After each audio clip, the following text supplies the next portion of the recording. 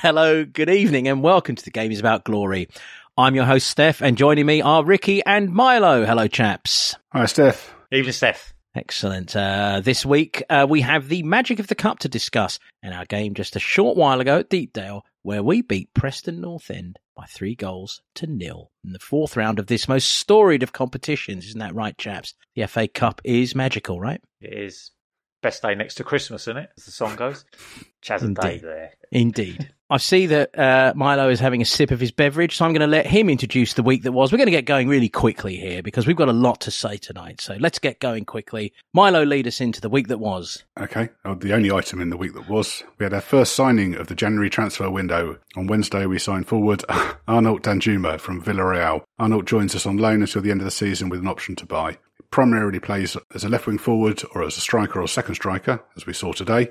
And we'll come back and talk about him a bit later when we cover today's game. Indeed. And that was it. That was the week that was. It's been a nice, actually. It's nice to have a week that was that's so short, isn't it, chaps? So it wasn't fraught with anxiety. It wasn't fraught with people saying he's leaving and he's not coming and he doesn't like us anymore and he doesn't want to be here. It was kind of cheerful this week. People talking about new contracts, manager being a little happier. It was like a nice week that was, right? In certain realms, probably, yeah.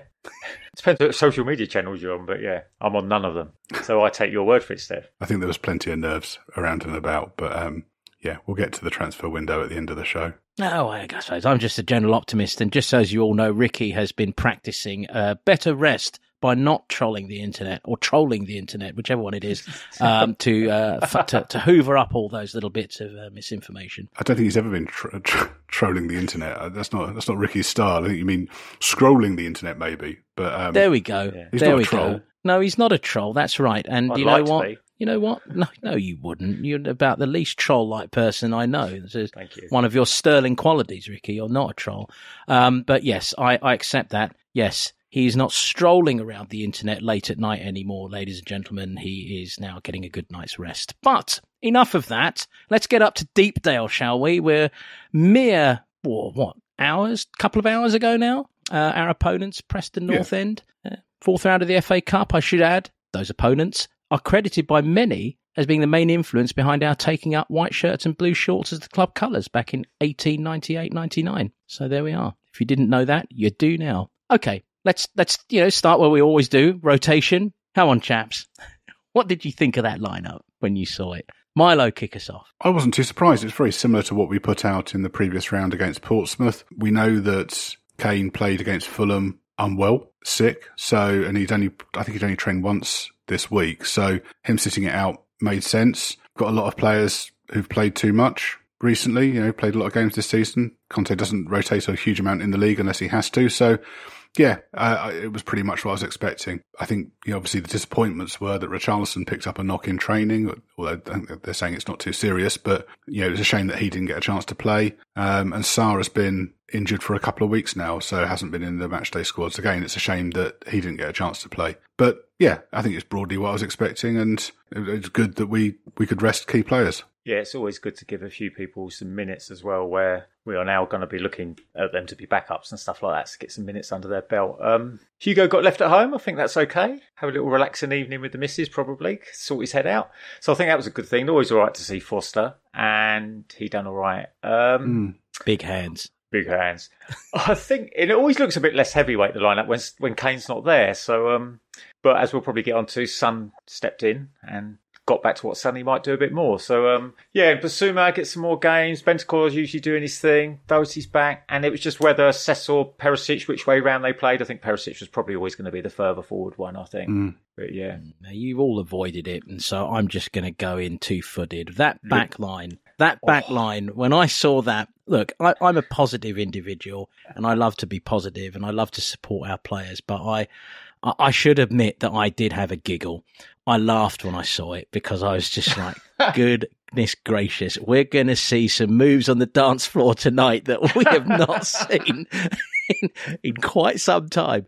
I was intrigued and very excited in a weird, perverse way to see how Jaffet and Davo and Clement were all going to make it work with Big Fraser behind them. That was the most thrilling aspect of the lineup for me. And I can't say I I was feeling secure, but I was damn determined to have a good time. Either way. I don't know about moves on the dance floor. There was a couple of times when Davo looked like he was running the wrong way up an escalator. After a heavy night out. Look, this is part of my personal, and it is a very personal thing. Part of my very personal New Year's resolution is just to be a little more honest and not just protect for protection's sake, or, always take the other side because that person's getting heavily criticized. I'm trying hard to be a little more honest in that regard. So I would usually at this point step up to mine and say, well, he's a Colombian international, he's got pedigree, but by God, he did. That's a great description, and probably a little more polite than I might have said. I mean, he was doing the twist like it was last summer, the summer before, and the summer before that at times, wasn't he? It was, but we'll get into that. The other thing I did enjoy was the notion that we were going to see Sonny playing where I think he's most effective, which is facing the opposition goal and a good 20 yards further up the pitch. So that was exciting, an exciting thought. I suppose Perisic as centre forward is probably the biggest surprise out of that lineup. He shaved for it, didn't he? I believe he looked a little more clean shaven around the chin area, which I suspect had something to do with it, or nothing to do with it at all, actually.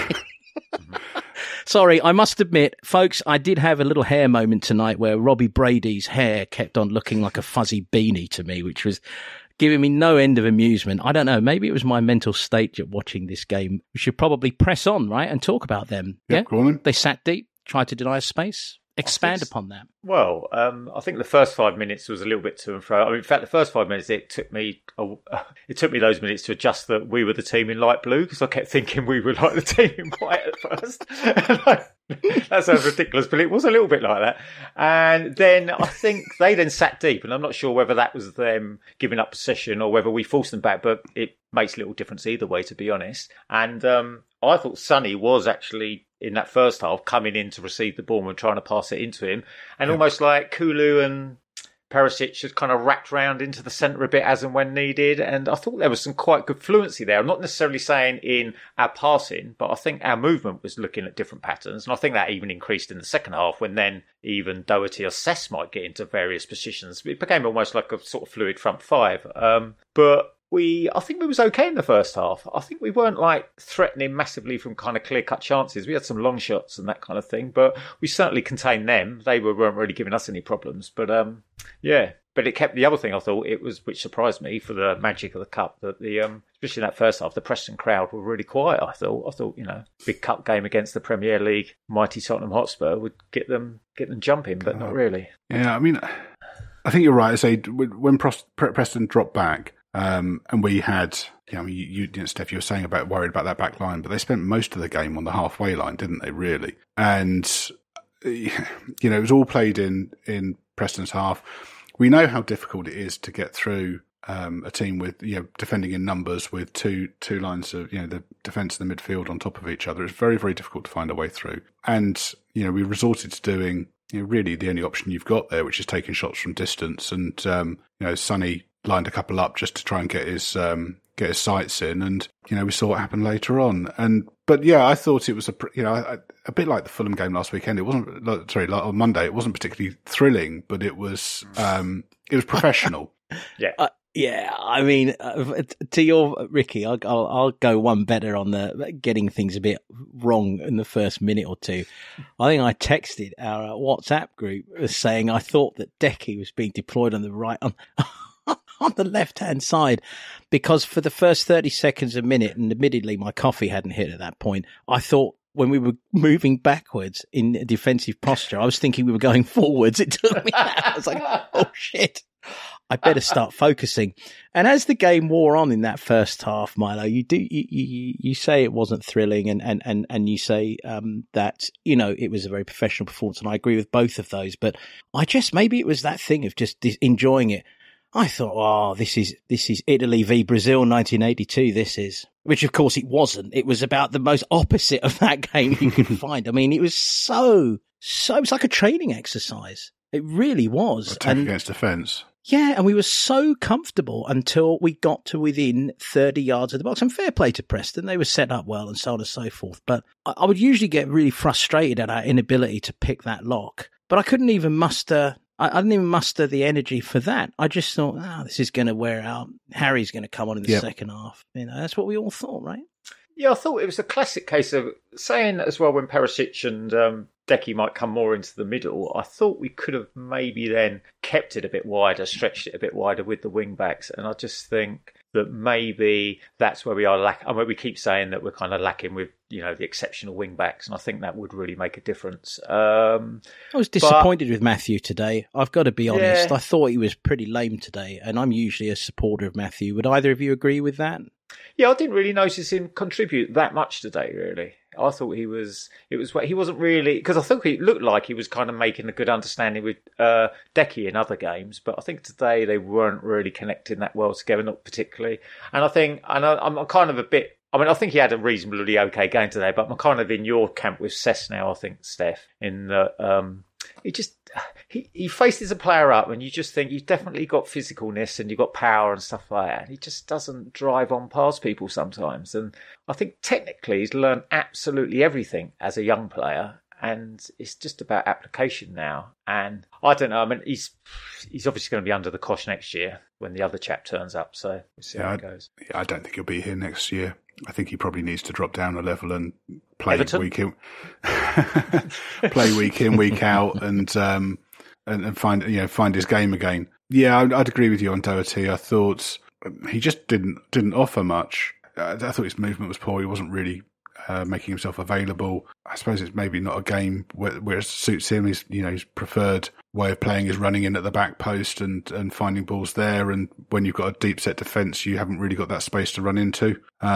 But yeah, didn't have a great game. That's a fair point, and I think it's probably fair. Obviously, I think that I'm one of Cess's critics, but I mean, again, I'll probably offer him the same mitigation. This is not a particularly easy team to show what you can do in terms of getting around the back, because Deep Dale, Deep North, Deep Preston, North End, it was all very deep. I did wonder about whether we ought to have played Doherty on the other side, so at least he could get balls in and get crosses in and help us try and kind of pepper the Preston defence, but didn't fancy because it. I don't know what the stats were, but I can't remember that many crosses today. No, especially, certainly not dangerous ones. No, even Longley wasn't putting in kind of those deep balls that we've seen quite a bit. Which I wonder if Sonny's one of your front three. Maybe you don't want to put him at aerial risk. So much if you can. I don't know where he's at with his fracture. I'm sure it's healed, but there may be. You don't want to take a whack there in any way soon. But he'd be on the other side of the pitch to that. If Longley's putting in crosses, it's going to go to the back post, which is where Perisic and Decky would be. Yeah, fair enough. Or you get Big Davo in there. So don't know. Yeah, well, it didn't happen for whatever reason, and we can speculate, and we probably still won't ever figure it out. Probably just that they didn't cross the ball very much. It's probably the truth. I mean, it's probably simple as that. What I will say excited me in that first half, and my word, it should be said, there wasn't too much to excite anyone. Excitement was not the main adjective. Was it the balloons? Was it the balloons coming on the pitch? Did that excite you? The balloons did not excite me as much as it did some people, but yes, it was a nice it was a nice FA Cup touch, wasn't it? It's the sort of thing that the Cup is all about, like, errant balloons on the pitch and kids in the stands looking at programs with their dad and all that business. But I was excited seriously by Sonny. Looked in that first half, he looked like he was prepared to push himself a little, to take on some players, to try and work his way into confidence and into form. So 2 or 3 flickers of life from him in the first half. I thought, this is good for him. But chaps, as we approach the second half, what did you think was going to happen versus what did happen? Oh, well, there's not a lot you could take out of the first half, and just hoping that our second half would be a reflection of other second halves we've had, where maybe our fitness would tell, or he maybe make some changes and that would, play on either Hill or Danjuma, and that might be able to unlock it if he thought that, well, all that's going to happen is the same, they're going to retreat. And but what did happen was very, very pleasing, especially for that one man. So very happy. I was pretty much expecting what happened, to be honest with you. I thought, as I said, the first half was professional. We know that fitness-wise we can only play for 45 minutes of a game, so I was expecting us to step it up in the second half. We'd knocked on the doors. Sonny got a couple of sighters in, so yeah, I was expecting more long-range efforts and one of them to go in eventually. So none of you saw Harry's hooter peeking out from that enormous parka and snood that he had on, and thought, yep, he's going to roll on and he's going to, put it in around the 75th minute, break Jimmy Greaves' record, and we're going to win 1-0. That didn't creep across any of your minds, because it certainly was how I thought it was going to play out. I have to be honest. I was just desperately hoping that he got nowhere near the pitch. So, no, that hadn't. I just thought that, we were so on top. Yeah. Without, maybe we didn't have enough to show for it, but we were so on top that I thought that, they'd break at one point and then the game opens up. Yeah. Because I think we've said before, because obviously our own Troy Parrott's there, and I think they started to score a few more goals recently, but they went for a real dirge of low scoring, didn't they? So, yes. I mean, without actually watching them, that implies that their attacking threat's not that great normally. Yeah, and instead, as has been hinted at several times now, what did happen, in your words, Ricky, was very pleasing. Sonny is back on the mark. Let's just evaluate exactly why we think that is and why that happened today in the second half, and how much Kane's absence might have had to do with that. So, in terms of Sonny coming back, I don't think Kane's absence necessarily had much to do with that. I think the absence of Preston North End having any attacking threat had something to do with that, because the problem he's had this season is he spent far too much time in our half with his back to the goal he's attacking. And, his first touch isn't great. So he's losing balls in areas of the pitch where he can't do anything. What happened today is that he was facing the right way pretty much all of the game, and he was given a bit of a free roll so he could drift and find space and find pockets and get shots away. And we know that he's a really, really good, he's dangerous from distance. He's a great forward. He's one of our best, two players. And I think, Conte's got it wrong. He's got him playing in the wrong area of the pitch, doing the wrong things this season, and it's been to his detriment. But he got it right tonight. Well, it might be like Milo said. It's just because Preston are a lesser opposition, because he might end up in other areas of the pitch because we're playing teams that are just generally better, or we're not playing as well against those better teams in a more kind of expansive way. So maybe he's told that he has to move into these areas in a defensive kind of way. But I mean, the other thing, I would say is, we played, rather than just putting him in out wide, he played loads of central balls to him. Yeah. And I don't know why it changed, but the biggest sea change beyond the finishing, because I just think that's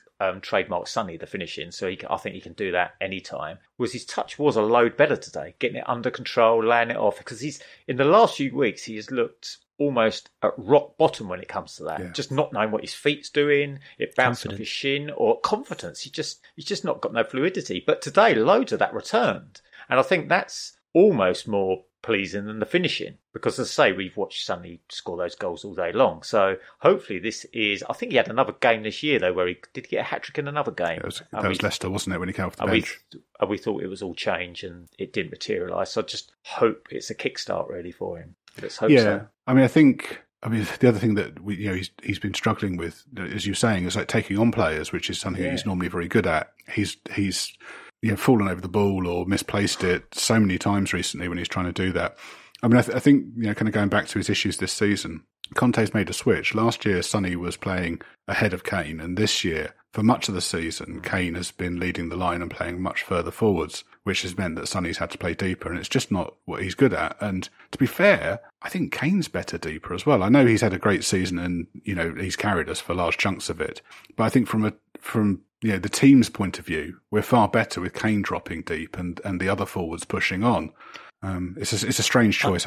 It's one of many things that Conte's done this season that I just don't understand. Yeah, the only thing I can think, and obviously we don't want to get too much into the Kane situation because he didn't play today, but I wonder if someone at the club, in this case it would be the manager, wouldn't it, has somewhat thought, well, I'm going to be able to protect him a little more and maybe have him do a little less work if he's not having to drop deep all the time and not taking the hits in those areas and not having to drive play. Maybe that's his thinking on that front. I don't know. That's the only possible mitigation. But then you lose, 50% of Sonny's effectiveness, which is I don't think it's worth it. I don't think that trade-off's worth it. My guess would be that he's just, most managers make, tinker season to season. I think he probably thought that we're getting a little predictable, change it up, and there's something different there.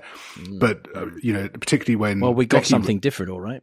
But particularly when Decky was out, it meant we had absolutely zero creativity. It's, Yeah, I agree with Milo there. I think it might be that he's just trying to change things rather than become predictable. Because we almost carried over that tactic from Mourinho's days, didn't we? We used to do the same thing where he used to drop and then slot it through to Sonny. And that can still work, but maybe it's not exactly a master plan in the sense of hard to unravel for opposing opposition. Because the first thing they used to do when Kane did it was never follow him into that space half the time. So and it was just suicide for teams. I throw one of my weirdo. This is what I personally feel might have affected Sonny's form up until this minute moment. If you guys, I thought you were going to tell us. Imagine if you had a world-class limpet farm or something. I don't know what.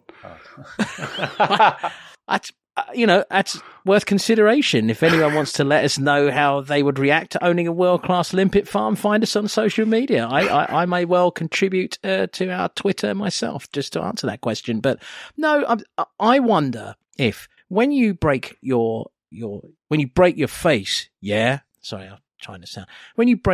quite literally, I can only suspect that it does things to both your posture, both your balance, just your physical motion and your movement. Even the slightest little bit of pain might make you move a little differently. And I just wonder if he's coming into a proper 100% physical fitness for the first time, and maybe he's able to move and operate 100% physically fit. Maybe that's the difference in his touch. Maybe that's going to make the difference. But he's been massively off form all season. It's not as if it happened, just before the World Cup. But he did start to come into form around the Leicester game. He started to find, and then you're looking at the system is what's robbing him really. He was hitting posts and so on and so forth. And then suddenly, talk about a player who dropped off a cliff. His form did, and it was really tragic. I don't know. I'm digging around, but I think it... I think he's been pretty bad all season. I think the other thing you could say is that obviously he's coming off the back of a great season last year, and maybe he just feels a bit of extra pressure after winning the Golden Boot and being great. The only other thing I'd add is you're not quite sure what weight on his shoulders it is taking South Korea to the World Cup and stuff. Yeah. Absolutely. And his expectations on that can be a mental burden. So absolutely. Sorry, I realised I'd gone a bit high there. But look, chaps, we're getting bogged down with what's wrong with Sonny and what he's been wrong. And Jesus Christ, he scored an absolute fucking worldie today. The first one is beautiful. That's a beautiful shape on that shot. It's taken a fantastic curve inside the post and then a little bit of a cheeky jink in the box for the second, and he's just leathered it again. Chaps, exalt in a little bit of glory for the goal for a moment, please. Or goals, I should say. Come on, enjoy them. That's absolutely deadly from Son. Such a trademark finish. There was the great and the camera shot from behind the goal, the shot was just because you just thought when anyone kicks it in the corner, they think, sort of a bit low down. What was the keeper doing? But you can if you set it out a yard beyond that post and it just comes round. That is just absolute perfection from Sonny. And you can see it was great to see his smile back on his face because I think anything, even if he knows he can do that. He hasn't been doing it that often, so that will really fill up his kind of confidence glass, I think. And hopefully Conte realises that that's where he needs to play him, and we see it more. Because I think a rejuvenated Sonny coming into this second half of the season, and we are only halfway through the season. It's hard to, end of January, it's hard to believe, isn't it? But a rejuvenated Sonny going into the second half of the season is such a bonus. And we're not far off fourth. There's a lot to play for here. We're still in 2 cups, and Son on form, you can beat anyone. Top 4 and Istanbul, here we come. I agree. I'm on it. I felt seeing the smile on his face was really big, and the finishing was excellent. We got a third goal, as we all know, and we got it from a debutant. We got it from Danjuma. Now's the time to introduce the question that we were going to ask in our the week that was. It becomes a little easier to answer now, doesn't it, I suppose? But what did we think of this signing? Milo, why don't you lead us off? I think it's pretty clear that Conte wanted another forward. He's spoken a few times about players who can take on other players and beat them in close spaces. And I think he's been talking about that with teams that sat deep. So very similar to, exactly what we saw today. And I think in the first half, we were talking about, it was shots from distance that were troubling Preston, or, our best chances. We weren't able to get through them. And I think, part of the thinking with the Danjuma signing is that it's someone who could help us get through them.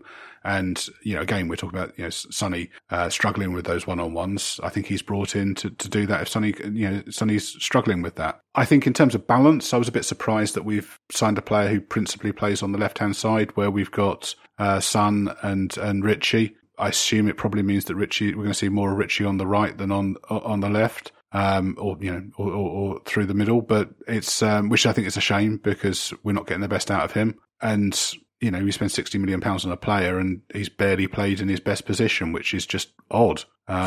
It's another one to add to that list of things that Conte's done this season that I just don't understand. Maybe he's trying to develop him. Maybe he thinks that Richarlison, if he can become good off the right, becomes a better all-round player, and it's player development. But it puzzles me. But Danjuma, he had a great season last year. His career before that is a bit up and down, bit odd. He's never really stuck around anywhere very long. But he was great last year. His stats have been good. He can play, left or up, on the left or up top. Gives us a bit more depth. I don't know what it means for Brian. No, I'll mention that at the end. But I think, the Danjuma thing, he ticks quite a few boxes. He's got the Premier League experience when he's with Bournemouth, and he's had a great run in the Champions League last year with Villarreal, and I think he got 6 goals for them and that. So, and also, his career's been sort of up and down, but Bournemouth were willing to pay Bruges €15 million for him, and then Villarreal paid Bournemouth €25 million for him. So he's obviously been fancied by someone, scouts or whatever other managers. He's obviously a skillful player. That's the good thing. So you never know. That might translate if we wanted to move him to the right, if we don't think Richarlison can do it there. So maybe he's got more chance of becoming a right-sided player when needed. But I think we definitely need an extra forward. And I think people losing their shit about the Trossard thing, I think it stacks up better than getting Trossard. I quite like Trossard as a player, but I didn't, because he looked so young, I didn't realise he was 28. So if you sign him on a permanent for 3-4 year contract and he's a backup, then basically there's no ongoing value there. And I think the good thing with Danjuma, he's another try before you buy a player. He could, the other thing, what we don't know is, we're kind of excited that he's a good option, but it just depends what goes on with the other injuries, really, because, he could be a Vinicius, for all we know, and end up hardly featuring and just wondering kind of what's going on. But, even if he is, that's not too bad, because he can go back to Villarreal if he has to. But I'm excited by him. He's the right age and that kind of thing. And as I say, he's got experience, in the Premier League competition and Champions League. So he's not, he's not a Brian Hill level player. But I don't necessarily think Hill's going. It just depends. If Danjuma's a replacement for Mora, then with Conte not wanting to contradict himself last year, then if Hill went, he would need someone else in, because that's what he was saying last year, wasn't it, if Hill went? So that would be 6. Hill would be the 6th player, I suppose, that would have to stay. Yeah, I had no idea what to expect. I freely admit I knew very little about him post-Bournemouth. I hadn't really followed him at Villarreal, much to my chagrin and probably, my general lack of La Liga education. I looked up his statistics like everyone else and was impressed. I think it's a very typical deal that we do at this stage of the season. And, in fairness, the sporting director was very successful with a deal last season at this time that I said, well, let's see how it pans out, because I took one look at him and thought, my God, he looks like Gary Doherty, which once again shows you my lack of tactical acumen. So, you trust these people to do their jobs. And it seems from what I saw of him today that he's going to be a useful addition. He's certainly physical. He certainly doesn't lack attitude, does he? He's got a good bit of attitude. I like that. He's got a bit of cheek about him. And I have to say to both of you, when I saw the finish in real time, I thought it was one of the most beautiful, deftest finishes I'd seen for a long time. And I kind of wish I hadn't been shown the slow motion replays, because it kind of took away a bit. They all count though, don't they? So they do all count. And he was there to finish it. And that's something that, quite frankly, we have lacked on several occasions this season. And in your first moments for a team, scoring a goal, no matter how it comes, gets you up and going. Look, Raziak hit the bar in his debut, I believe, against Liverpool, and his career went nowhere. What if it had gone in? Might he have become, one of the great number 9s in Tottenham Hotspur history? I think Salgado done something similar, didn't he? Really close in, and he hit the bar. I think against Everton. Something like that. But I think your point about, but I think it comes to your point about, look, if you score on your debut, it's a good start, and it can lead to good things. Yeah. Yeah, I mean, I watched Villarreal quite a lot last year because it was kind of Spurs old boys, wasn't it? So, they had a nice little run in the Champions League. So it was, I watched them quite a bit. I think there's a couple of things that we need to bear in mind with him. So I think him coming in takes us over our foreign player limit for the Champions League. Now, presumably it's going to be Mora who's going to miss out because he's barely kicked a ball this season. But if Porro is coming in, then we're one over again, which means that it's a bit more difficult to pick the second person to drop out now. Presumably it would be one of the right wing backs. So both Doherty and Royale count as overseas. But yeah, and presumably it'll probably be Royale because Doherty can play on the left, so it gives you a bit more. But it gets tricky then. So just something to bear in mind. And one thing you'll like, Steph, actually, he's got his own personal fitness coach, a dietitian, and a striking coach that he employs himself, and he stays behind after training and practices and works on all of that afterwards. So I think there's been talk of him having attitude problems in the past or being a bit full of himself, but if he's working hard, then Conte's going to love that. He will, and one of the things I did enjoy early doors, he nearly got through today, didn't he? Decky's pass just got cut out by the defender as he was running on. And he showed what I would consider to be a senior level of frustration at the moment, actually demonstrating his displeasure at the moment not happening. And I thought, well, he's got some attitude, which is fine. I've no problem with it at all. Well, good. So we're agreed that Danjuma is a smart signing. And again, this is one thing I think that, as well, I speak for myself. You can jump to conclusions based on the noise and the wind and the fact it's not the sexy name and it's not the Trossard, who, by the way, looks like a midget Johnny Knoxville to me. So I like Johnny Knoxville, but I don't want a jackass in my side. It's sort of, you get carried away on those little tides, and it is important to take a step back. And that's where we continue to learn from Bentancur and Kulusevski, those of us who don't follow every corner of the globe studiously. Just because you haven't heard of him or don't know much about him or know bits and bobs, it doesn't mean he's not good. Yeah. I think also, when we talk about kind of Conte players or, backing Conte, I bore myself having to saying this all the time. Conte doesn't want £100 million pound players, 1 to 11, doesn't want, the biggest names in the world. He wants players who fit him. And I think that, there's an age profile as well, isn't there? So Hill dropping down the pecking order and Danjuma coming in to take that spot is what Conte wants. That is backing Conte. And, that's what he's after. So I'm sure he's going to be, he's going to get minutes. He's going to like him. I mean, the other thing you have to consider with the boring part is we might have wanted Trossard, but eventually, what did they pay? 27 million. Which, if it then seemed like, hold up, looks like Porro could definitely be on, but it looks like we're going to have to swallow the full fee. Absolutely. Then that just might means we have to shift the kind of Trossard target to someone else. And as I said, I don't think really we want for where Trossard's going to slot into the squad. I don't think we really then want a 28-year-old, I don't think. I think that's absolutely right. But I think that on Danjuma, the Spanish press is talking about different figures to the English press. The English press are reporting 21 million, I think, is the fee. So even with a loan fee, he's coming in cheaper than Trossard. And presumably with Villarreal have got Lo Celso on loan there. So there might be a deal we can do with them, whereas Brighton are canny operators and probably want that money up top. You're right. I think, if you pay 27 million for Trossard up front, then we probably haven't got any money left for Porro. And what it looks like with Porro is that we've been looking to is how we stagger the payments. So I think the rumours at the moment are that we're paying slightly over the release clause, but then it's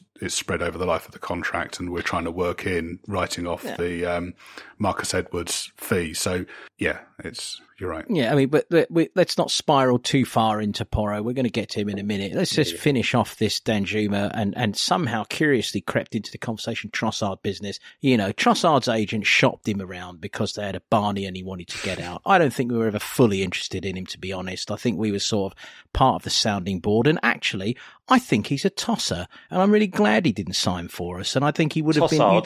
Tossard, yeah, exactly. And even more so, he looks perfect in an Arsenal shirt to me, suits them. He just looks like the sort of aggravating little shit that I'm glad we didn't sign. I don't think we were ever interested in him, seriously. Whereas he's gone down in your estimation, Steph, has he? It never really went up, mate. But yes, he's definitely gone down now, as is the fuss. And his agent using us as a sounding board. I doubt we were ever really interested. That's my...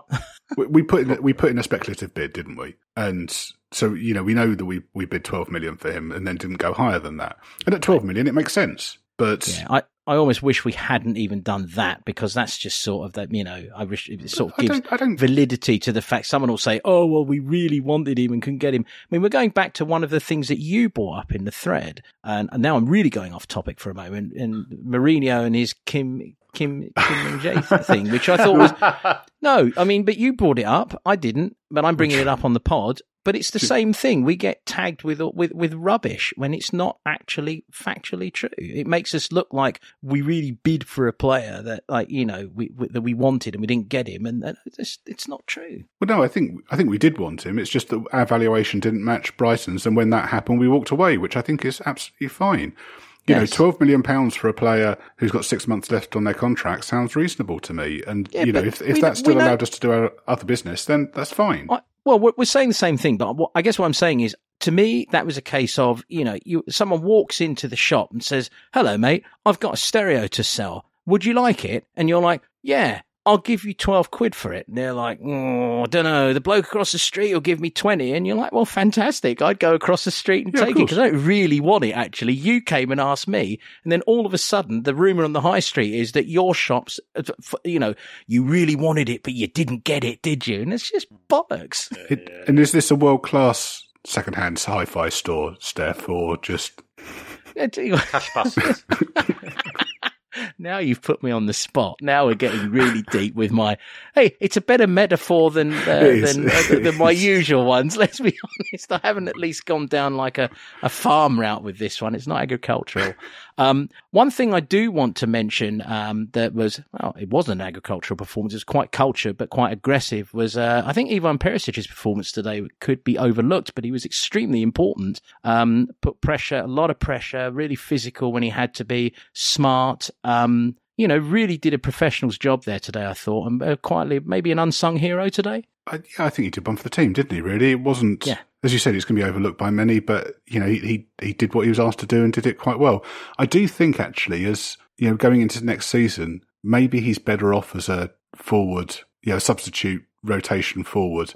I'm not sure he's quite got the legs for wing back for much longer, and he's certainly struggled with the defensive side of the game in the Premier League. And I think I wouldn't be surprised to see teams target him, off the back of kind of that Man City performance and just try and rough him up and get in behind him. So, maybe he's better off as a forward off the bench. Yeah. His defensive skills definitely look questionable, but maybe that's just because it's a fast-paced league. You meet good people out on the right-hand side there, don't you? The Premier League's full of them.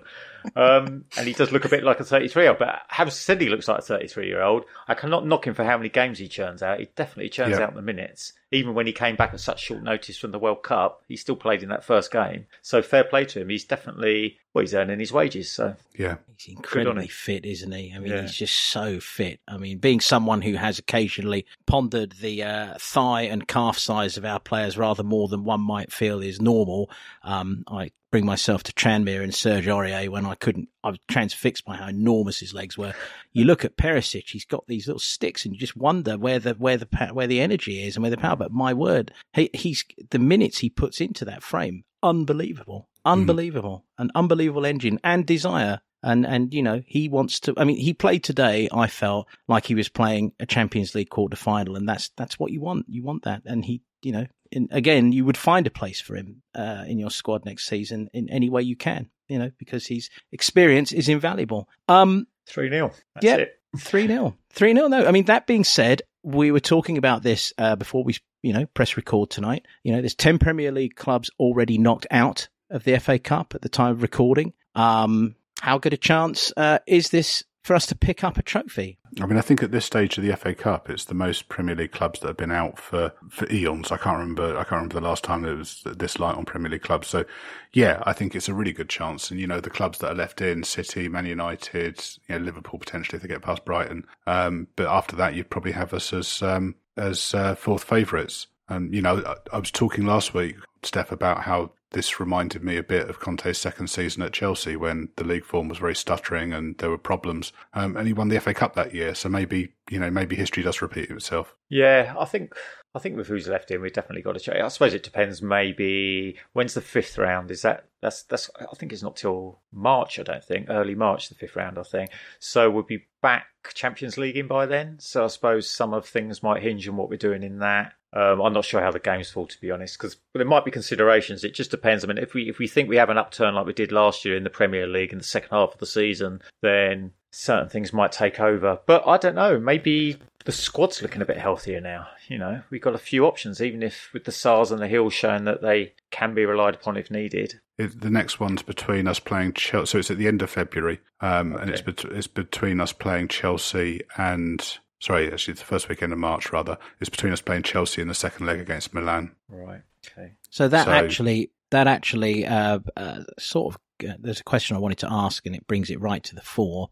Sort of answers itself, and I'm thinking about it, but I'll ask it anyway. I mean, given what you just said, we're picking the same general side for the fifth round then, aren't we? When do you start thinking this really is a trophy shot and we need to take it, with as full a strength and 11 as possible? Depends on the draw, doesn't it? I mean, you'd ideally want a soft draw between, Chelsea and Milan, so you could put out a similar side. Was that the first leg against Milan or the second leg? Second one. So, yeah. First one's on Valentine's Day, isn't it? So. Oh, okay, yeah. So it depends how we got in that, yeah. Yeah, but it's a home leg, so.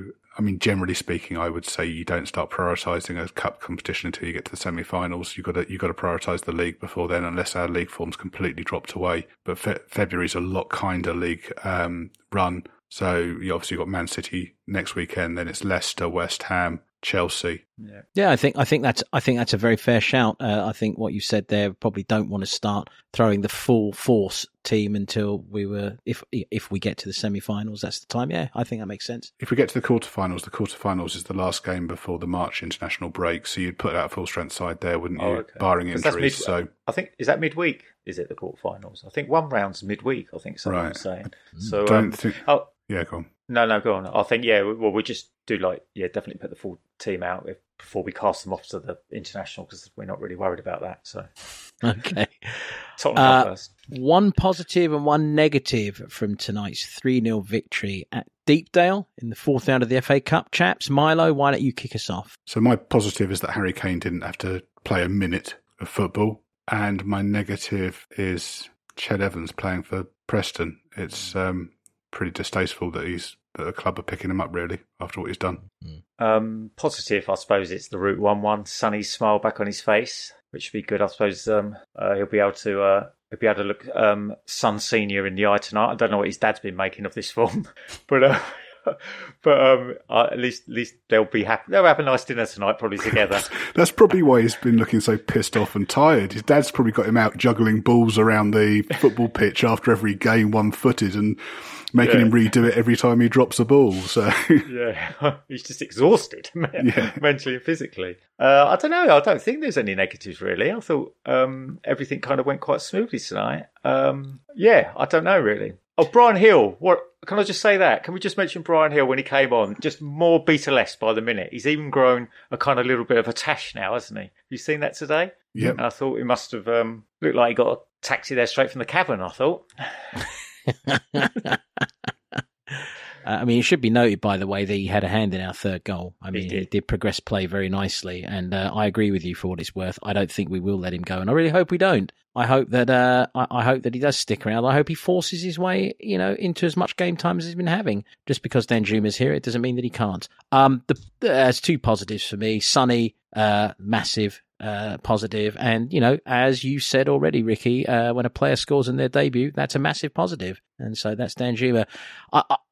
Negatives are very hard to find because it was a really well executed and very professional performance. I suppose the only thing is, I'm so excited by Rodrigo Bentancur as a footballer. I think it's just he's just warming up again, and I know that, and I know he's finding his match fitness. I know he's finding his form, but he looked a little gassed coming off the pitch tonight. And it's not a negative. You just can't wait to see him back at full burst, right? But he's getting there. Can I turn that negative around? Because of course you can. It's not really even a negative, but go for it. Skippy looked really good when he came on. Yeah, and great. He's been. I know the game state suited him, and it's a lot easier job when you're coming in when you're a few goals up. But I thought he looked really good, and he's another player who's been coming back from a long layoff, and again, if he can find form, that's brilliant for us. What better a place to leave it than that? And leave it there we will, because we're now going to go back to a name that has been popping up in this pod in the weeks before us. I mean, it's been everywhere, this name, hasn't it? And we're looking at the transfer window, by the way. That's a tongue twister we've got there. Popping up in this pod, Pedro Porro. There you go. There you go. To kick off our transfer window look, this is by the time the next pod comes out, the transfer window will be closed. So this is our last stab at talking about it in the rumours and whispers way. And we're going to have a little bit of fun by doing that. And we're going to start with Pedro, aren't we, chaps? So lead us away. Milo. Okay. What? Read out what we've got here, or just talk about Pedro Porro? Oh, just talk about him. Go on. So, wax lyrical about Pedro Porro for a second, and whether he's going to be a Tottenham Hotspur player on Tuesday night. I think it's going to be announced tomorrow. So tomorrow or Monday. He played in cup final for Sporting against Porto tonight. They lost. Rumours are that Sporting wanted him to play in that game. I think the Portuguese press are reporting that tonight it's all agreed. So yeah, I think it's going to get done. And tonight is actually a game where we really could have done with his kind of passing and crossing ability. We talked about Doherty a bit earlier on. He brings something that will really make a difference there. And I think actually another thing that he might really help with is Sonny, because it means we've got more balance, and teams will have to focus on our right hand side and what he can bring to it, and also his ability to to cross. And long range passing will bring Sonny in as well, so I think that could help him recover form. Yeah, I mean, I've only watched a couple of games that he's been in, but I've watched the old the old YouTube highlight reels and things. So, and I must admit, I mean, I know obviously you're going to like what you see on the YouTube. No one's going to make probably some people maybe make some stinky ones about players. I don't know, if they're a bit horrible about people, but he's definitely He's quite powerful, and he's quite quick over 10 yards. And I think Steph, you're like this. He did seem like he's got quite a front foot confidence about him, in that he wants to kind of get in and close people quickly and get a foot in and that kind of thing, which I thought was definitely something I picked up in it. And as Milo says, the crossing definitely looks good. He puts a lovely kind of swerving, swinging ball in. It's something I've definitely been impressed with. I'd imagine that we're going to have to really work hard on the training ground to get him to focus on stopping dead and then passing back to central midfield or the central midfielders or the defenders. It's not something that's going to come naturally to him. But is the rest of the team just going to stop dead and then look and go, what are you doing? Are you suggesting that, like this protracted transfer, that we will squeeze the joy out of it? Is that how his play? Is that what you're suggesting? Look, this signing, I mean, let me be completely blunt. I'm just bored of it. I'm like, okay, great. We've all done our YouTube. Some of us, I mean, Milo watches more than I do. Just get it done and let's see what he's got. He's coming. He's obviously coming. So let's just do it. I'm bored of talking about it now. So, I mean, I really am. I was just like, good God. And it's sort of like the next player we're going to talk about in Jed Spence. I'm bored of talking about poor old Jed as well. Ricky, I mean, help me out here, because I'm bored of talking about him. Antonio doesn't fancy him. Great prospect. Why are we signing Porro if we've got him? Help me out. I think, Jed just needs to. I mean, I think part of maybe the original transfer was that he didn't want to go on loan. So maybe we said to him, well, we're not going to send you on loan. But now, obviously, so many people are probably in his way. And plus, the manager doesn't fancy you at this point. I'm not saying he won't in the future. So Jed just needs to go and find half a season somewhere else, I think. And I think that's quite straightforward. I mean, it seemed that it was against the odds that he would push into the team unless we had an injury crisis. And I'm not saying Conte's right in this situation, because I think we saw when he was forced to play Sarr and Gill that these blokes are probably pretty decent when it comes down to it. Yep. And I think the sad thing for Jed, I think, is because he could look from the sidelines and look at maybe Royale's and Doherty's performance and just think, I think I can do that, and I think I can do it better.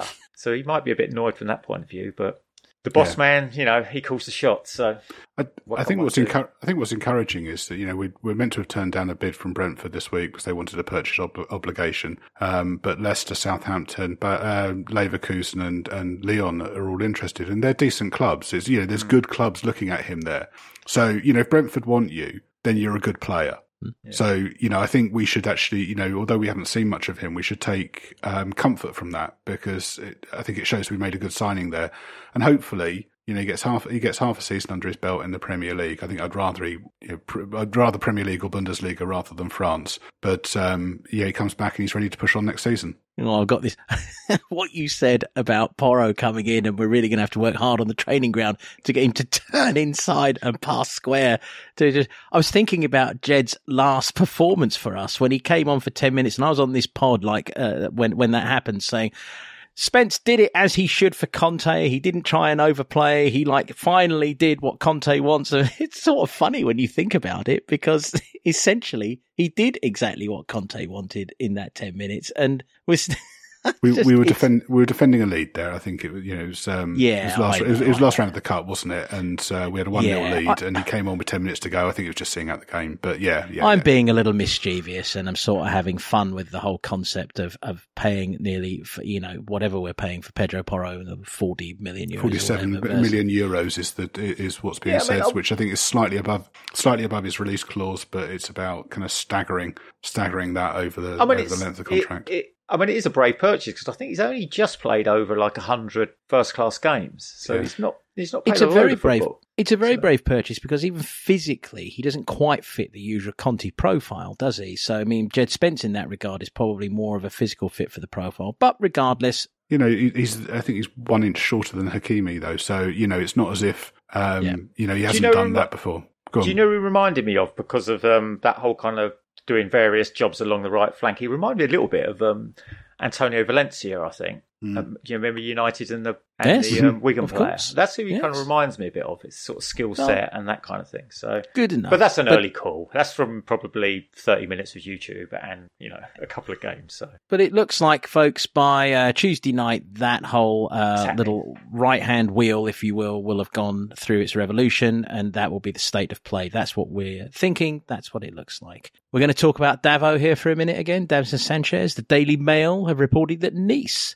have inquired about Davo, but Sanchez is not meant to be keen on a move. I suppose there's not much more to say to that, is there? Other than we did say earlier in this pod that we felt it might be nice for him to get a move to somewhere he plays regularly, right?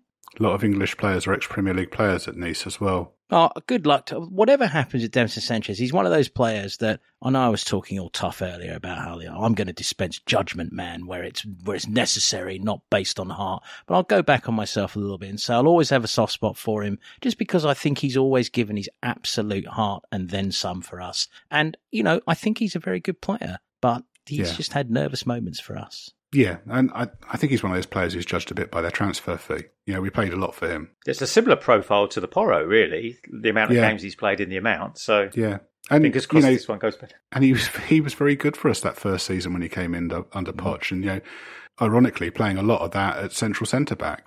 Before he took Alderweireld's place in the team, he was really good that season. But he does seem to be a bit of a confidence player, doesn't he?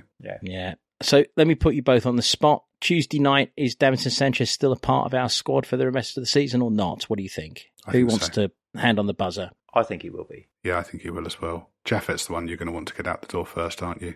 Yeah. Let's see if that happens. But, rumours are that once Porro's sorted, we're turning our attention to centre-back and central midfield. So, maybe if we bring in a centre-back, it's, whoever we can get a bid for. I haven't heard a squeak about Jaffet all window, which is strange considering a move to Italy was so close in the summer. Isn't it just? I agree. Yeah, very strange. But let's move to another player we've already referred to a couple of times tonight. Brian Hill, Sevilla coach Jorge Sampaoli, has said that he would be interested in signing Hill on loan before the window closes. And in a recent press conference, he said, "I called Brian directly." I presume he means he called him directly on Brian's own cell phone. He's the right player for us as a new winger. Well, at least he knows his position. I already wanted to sign Brian Hill when I was Olympique Marseille coach. So there's a declaration for you. Is he going or not? Stellini was asked about this in one of the pressers for today's game, and basically said that his position hadn't changed since he spoke about him a few weeks ago, but also said it's nothing to do with him. So, so I think made it clear that they don't want to loan him out, but maybe they'll be forced to. Wow. But what I was saying previously is correct though. Like we always wanted 6, didn't we? Players, as in those 3 positions. Yeah. And that was the same thing. As I say, if Danjuma replaces Mura, then Hill can't go unless someone comes in to replace him. So, and the other thing is, I think we said before, and I think this is an honest assessment, Hill's skill set is more reflective of Decky's than anyone else's, really. I agree. Yeah, I agree. So I just want the lad to stay around. And unless he's the one who makes way with Porro coming in order to balance out the squad for the Champions League, and that might be a consideration. But, I think you're right, Ricky. I think Antonio loves the joy of 6. Although, Milo, you uncovered a story that tells us that might not be the case about Antonio, but that's for another pod, isn't it? So, I think seriously you will. But generally with the transfer window, I think we need to be, like in an overall approach at the moment, I think we need to be a little bit savvy as a club, because obviously we're not sure what's going on with Antonio come the summer. So I think I mean, there might be the odd player like Moore, I think, could go permanently, but I wouldn't send anyone anywhere permanently, even with obligation to buy, just because if someone else comes in the summer, they've just got a much bigger pool of players to choose from there or to look at. And we might not think some of those players are up for it. You know, we might think Sanchez should go, or, you know, Emerson should go, or Doherty should go. But I think... And because it's only 6 months, there's no real reason to give those players away yet. I mean, obviously, if someone would put in like a stupid bid for someone and they could go permanently, we still probably have to accept that, because with the way the market is, you've got to take some money in when you can. But I just think we're better off just being a bit savvy about it at the moment, really. And plus, that will also, I mean, some players will stay around, so our squad is reasonably big, which admittedly Conte doesn't necessarily like, but we don't know what we might run into down the stretch here, where we just need, you know, players to fill gaps that injuries or suspensions have caused. So I think we'll just see it through to the summer. People can go on loan, but I just don't want them with obligations to buy, really. And plus, we've got a whole load of others coming back as well. So the Hotspur way. I think we get the idea. Hotspur way is going to be a bit. We're going to need. I think we're in agreement. We're in agreement that this is a course, aren't we? To extend. I think we are actually a new changing room. Extend it out. So yeah. But I mean, I think we'd all be in agreement that, you know, this is it is quite a precarious time in terms of we don't really know what the long term future is in terms of manager and thus playing staff.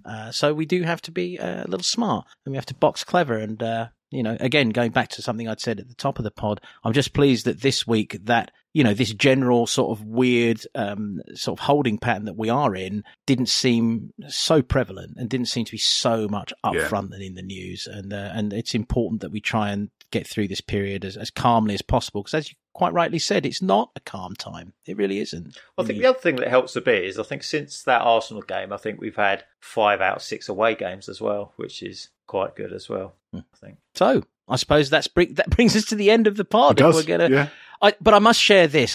One final observation. I looked at them all on the bench, you know, the managers and the coaches, and I just wanted to share this little rhyme with our listeners, and you can edit this out if you want, Milo, before it goes. But Stellini the beanie looks like a real bad meanie. I thought he looked really tough in that beanie. He just looked so hard, didn't he? He's got a face like a bag of spanners, hasn't he? He certainly does. Absolutely. He just looks, you'd want him by your side, wouldn't you? I mean, you would. You'd want him to back you up. He's the man. Yeah, though, that's all there is to say, isn't there? Other than thank you very much, chaps. Cheers, mate. Steph. Thank you. And thank you out there for joining us. We'll be back next week to talk about our game against Manchester City. Until then, please leave any reviews or positive mentions you have about us on various social media outlets that you frequent, and help us keep on growing. And we'll see you next week.